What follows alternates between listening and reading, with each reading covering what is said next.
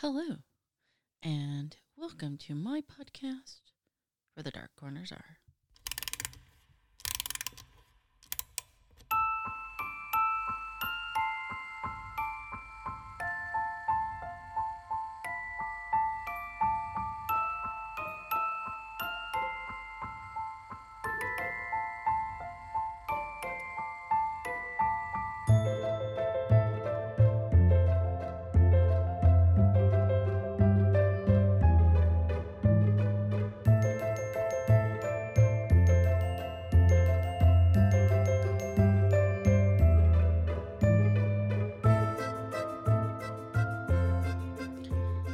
Hello. I am Vina, and I am your Dark Travels hostess. Tonight, we're going to head over and talk about a place I've actually never been, but it is officially on my places to see or do before I die list. I am talking about the Mackinac Island in Michigan. Michigan, the state, was entered into the United States on January 26, 1837, as the 26th state. For those who are not familiar with this state, if you're looking at the map of the United States, Michigan is the state that looks like it's a mitten in the north, waving at you. It's also surrounded by some of the Great Lakes in the northern region of the United States. Now, not only is it like a peninsula, but the state also has a number of islands, which includes the island of Mackinac. And you can find this amazing 4 square foot island basically tucked away in the western tip of Lake Huron. So a little bit of history first. Like all of America, this island was initially occupied by several Native American tribes. In fact, it is believed that the Native Americans had been living on this island since the 1900s. And as such, this island eventually became an ancient burial ground for the Indians. And I'm going to mispronounce it, but here's my best attempt. They called it the Mackinac place, which is roughly translated to Great Turtle. So there they were, just McChillin on this island, about 900 BC, AC, DC. And then the French arrived about the 1600s, and they claimed it as part of the new French colony that they were establishing in that region. Now, after the French took the losing side in the French and Indian War in 1762, the region became under British rule. In case you don't know this, the French and Indian War was actually a war that the French and the Indians had an alliance against the British and the American colonies. And for those of you who don't know this, a very young and pompous-ass George Washington actually starts this French and Indian War that he partakes in and helps win for the British and the American colonies. But besides that, when the British take over this area, they actually end up building a fort on the island in 1780. Now, this is where things start getting a little funny, because even though George Washington, that guy again, beats the British's ass in the American Revolution, the British continue to claim this territory. And they keep it for a little bit, but the United States actually will take possession of it in 1783, and it will actually become the headquarters of John Jacob Astor, who was this guy who launched an American fur company.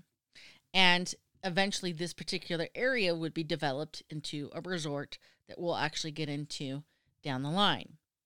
Now, during the War of 1812, when the United States and Britain were at it again, and let's be honest, the British was winning, kicking ass, taking some names, and they end up taking this island back. In fact, this particular fort ends up seeing 2 battles during this war. However, thanks to the French, thank you, French, the animosity between the animosity between the French and the British kick up about this time, And the British, after burning down the United States White House, which has nothing to do with this island, but side note, assholes, they decide, you know what, we're done kicking the colonies around. We're going to go pick a fight with the French. And so they actually leave. So, as much as I hate to admit it, the British actually won-ish the War of 1812. And in doing so, the United States gets the island back in 1815. So already this island, this four square foot island, has a history of cemeteries, has a history of battles, a history of wars. Americans are dying, the French are dying, the Native Americans are already there, buried. And so essentially, it goes without saying that a lot of blood has been spilled over this little island.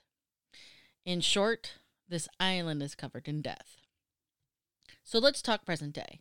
First and foremost, of the amazing things about the island is that there are no vehicles allowed on the island. Yes, again, they don't permit cars. In order to enjoy your stay and get around, you either bring a bike or rent a bike. You can hail a carriage pulled by a horse, or you could putt around in a motorized scooter. But again, there are no cars. In addition to this, most, if not all, of the buildings are at least 100 years old, and they are all filled with ghosts. You have to remember, when the Europeans and the Americans built up on this land, it was already a Native American cemetery, the whole island. So, let's start with one of the biggest places and one of the most haunted places on the island, and I am, of course, referring to the Grand Hotel. It is said that when they started to build the foundation of the hotel in the late 19th century, so the 1800s, the construction workers began finding hundreds, and I mean hundreds, of graves as they were pulling up the dirt. And so it goes without saying, you start disturbing cemeteries and burial grounds, you're asking for paranormal activity. And of course, they weren't very conservative and or respectful of the skeletons and the bodies that they found. And unfortunately, not a lot of respect was paid forward towards the bodies that they found. But today stands the Grand Hotel. Now, just so we're clear, this hotel does not permit paranormal investigations on a whole. But there are stories that continuously come from this hotel. So what's the biggest and scariest thing? Apparently, there's this evil entity that has the tendency to form this black mass, and it's got red glowing eyes, and people have seen this, but more importantly, there's one particular story where there were two maintenance men who were in the hotel's theater stage, and one of them kind of had this overwhelming sensation that they were being watched. You know, that creepy feeling like you're not alone, something's there. And as he's looking out across the stage, he sees the two red glowing eyes from this evil entity dark shadow scenario basically hovering. And then the entity basically rushes towards him and literally knocks him off his feet. And he wakes up 2 days later in the hospital swearing he will never go back to the hotel. And in addition to the evil entity, we're talking a gentleman in a top hat that likes to hang out at the piano on the second floor. He also likes to smoke a cigar, and you'll know this because he leaves a lingering scent of cigar. There is a woman dressed in Victorian period clothing who likes to roam around, and she actually likes to cuddle with the patrons. So sometimes people wake up going, oh shit, what is this? There is also the ghost of a little girl named Little Rebecca. As a child, she had died in the hotel. She can be seen most often on the 4th floor, basically wandering the halls and, appearing and disappearing, but it is said that you are likely to see her between the hours of 2 and 4 a.m. And solo, you got to be solo. Lots of people, not so much. But that is her visiting hours. In addition to Rebecca, the man with the top hat, the Victorian lady, we actually have another lady known as the Woman in Black. She likes to hang out at the porch, the Grand Hotel's porch. And in addition to her, she is walking her large white dog. So she's dressed in black, she's got her white dog, and they're basically chilling on the porch. Now, if you take a moment and you take the opportunity to look at pictures of this Grand Hotel, and this hotel starts to look a little familiar to you, it was actually the setting of the 1980 movie Somewhere in Time starring Christopher Reeve. I've always wanted to see this movie, not necessarily because of this hotel or anything, but because, Christopher Reeve was pretty fucking hot. Let's just be honest, guys. So if it looks familiar and you remember, that's the connection. So here again, but just a lot of things going on. And again, these are just some of the stories. This entire island is haunted, okay? So moving from the hotel, let's talk about the historic Fort Holmes. Now, this fort is currently restored as the British stronghold, and it's located at the top portion of Mackinac's island's highest point. So it's got a strategic position. You always want the highest point so you can look down to see who's coming, who's invading, who's attempting to attack. Now, there have been several reports of people seeing 3 soldiers talking. And, it's believed that they're actually talking about the pending war, the pending battle. And if they see you or hear you and become startled, they will just simply disappear.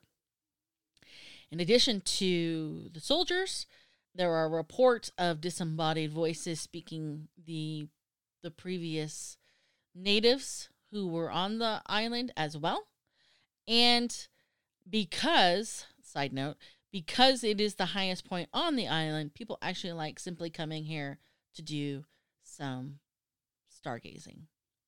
So this, to me, is actually kind of amazing because you have the soldiers, which were the 1700s, and then you had the Native Americans, which, prior to the arrival of the French in the 1600s, we're talking hundreds of years. So they're each living in their own time zone, if you will, and reliving in the same spot. So I think that's actually pretty amazing. Now, let's talk about the other Fort Mackinac.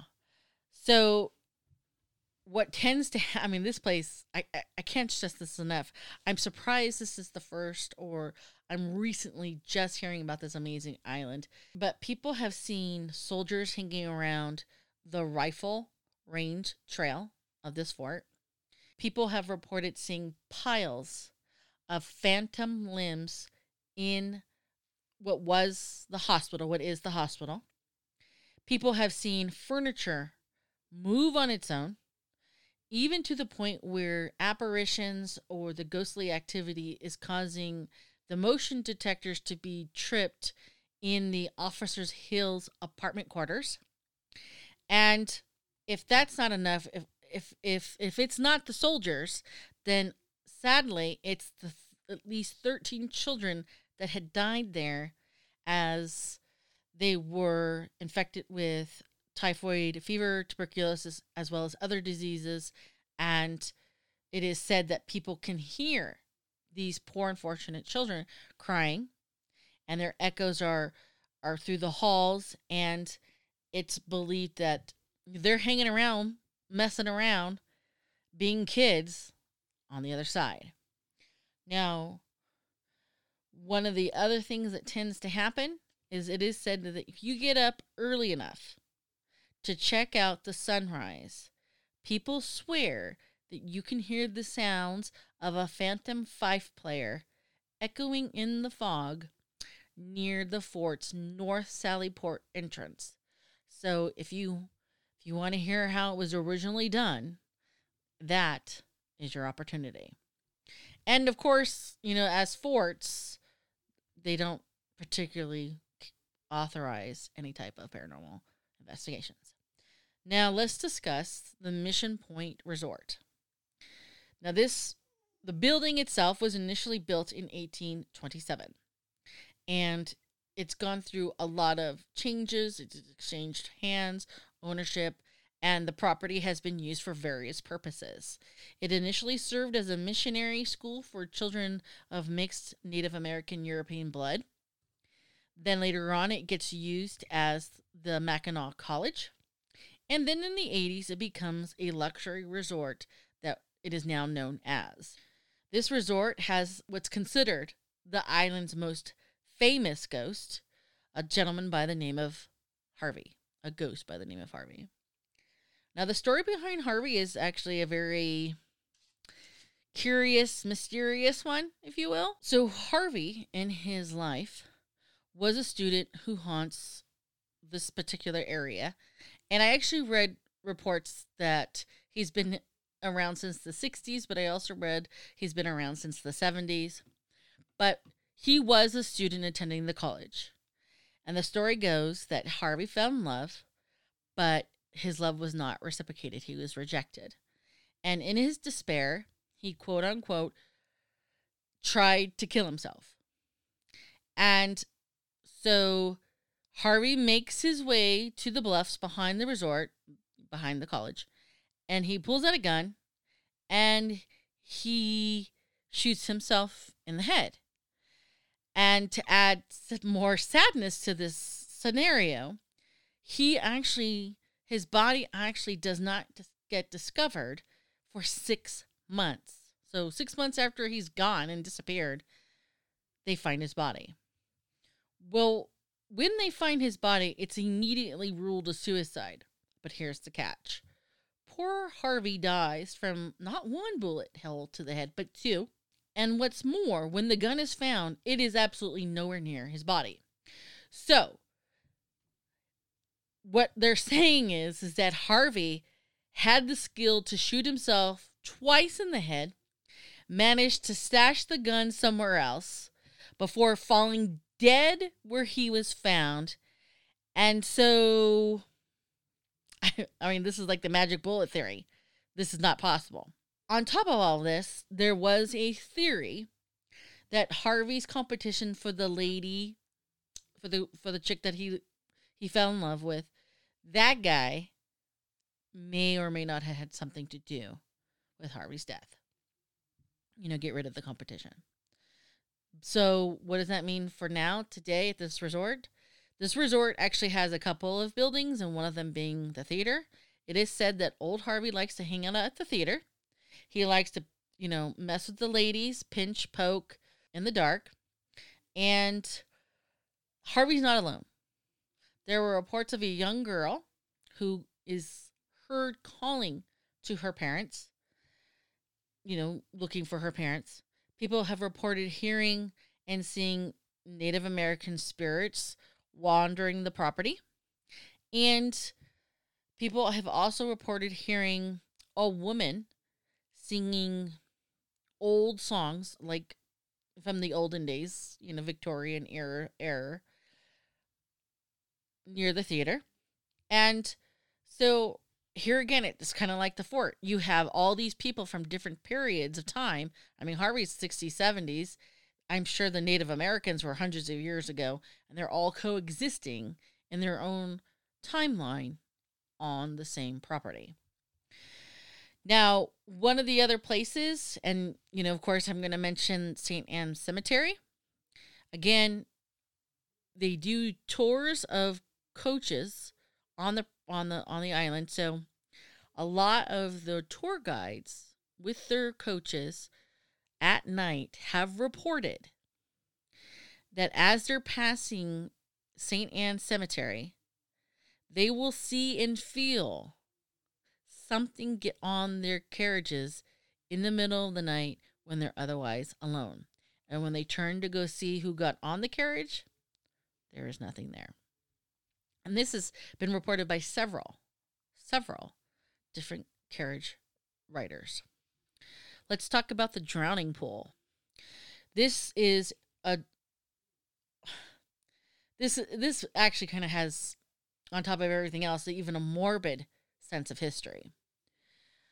In the 1700s and early 1800s, unfortunately, 7 women were accused of witchcraft, of being witches. And as everybody knows, they did some horrific things to test these women, or in men, warlocks. But for these women, in order to determine if they were a witch, what they did a few things. One of which was they would tie rocks to their feet and throw them in the water to see if they float. If they floated, they were a witch. If they drowned, oh, you're innocent, but you're dead. Thank you, fuck you very much. As you can tell, I don't have a lot of tolerance for that kind of stupidity. Because, I mean, anybody could have accused any innocent woman of being a witch, and it was just, obviously I'm recalling the Salem witch trials and the absolute mayhem that happened there. The other thing that they would do is they would place the woman in a seat at the end of a sturdy pole and dunk her into the water, basically like a seesaw type thing. And they would not quit dunking her until she admitted to being a witch. So they're being coerced. And if she didn't, they would hold her under the water longer and longer and longer. And again, a lot of these women who were innocent would rather drown and die than admit to being something that they weren't.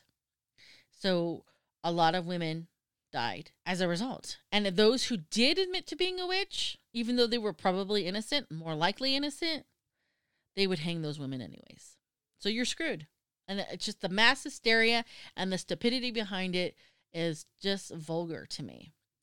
Either way, this drowning pool is today a 20-foot drop where people go swimming and kind of, a place to McChill, if you will. And the thing is that it is said that the women who were basically murdered here haunt the waters to this very day. People have seen mysterious splashing when there's nobody there. They have seen shadows and dark figures floating above the surface. In addition to that, they have seen the shadows come out of the water, making no noise and not seeing any ripples in the water, as well as hearing big splashes, like reliving their drowning moments. And it's like, it's such a big splash, it's not a fish. They don't know what it is. Now, like I said before, this entire island is built on the Native American burial grounds. And of course, it's built on where people died in these battles and or died of diseases and sickness. And as such, when they built up the town, they just built on top of these, on this, blood-soaking land and cemetery or burial grounds. So if you ever kind of poke around and look at some of the YouTube videos, and again, one of the things that I do tend to do is I like to look at YouTube videos. I like to read 3 or 4, 5 or 6 articles to gather as much information as I can. But you can see some of the testimonies or the information provided by people who have been here or used to work in this particular island saying, oh my God, everything is haunted. And as such, there's the story of a young girl by the name of Lucy. And she's actually an entity that has been seen not only throughout the whole island, various locations, but she's also been repeatedly seen throughout the years. It is said she has curly hair. She wears a light-colored sundress. And she's been known to follow people on the staircases at the Crow's Nest Trail or peeking out the windows at the Pine Cottage, in various places. Now, they don't actually know her history. They just know that her name is Lucy and that she can be seen all over the island. So, and I strongly encourage you guys to take a look. So how do you get to this place? Obviously by plane, obviously by ferry. And again, you cannot bring your car. So be prepared to either bring your bike or rent a bike when you get there. Now, this is the north, and it's very cold. So during the winter months, it's very cold during the winter months. So a lot of businesses kind of shut down during the winter months. But it sounds like this place is amazing when it's open. And to me, looking at the pictures, you're just literally stepping back in time because, as I said before, these buildings were built in the 1800s and the 1900s, the forts in the 1700s. So you yourself are not only walking among the ghosts, but you're walking in the past. And I think that's pretty amazing. Okay, so that is what I have for you tonight on To Business. We have a Facebook page, and if you are curious or interested, Facebook, send me a request. We generally post 1 or 2 a day, maybe, if that posts. But if you have a topic that you would someday like for us to cover, or a serial killer for Samantha or Sierra, send us an email at wherethedarkcornersare@gmail.com. But until next time, please remember, only the few can find the beauty in the darkness, which is why we hope to meet you where the dark corners are.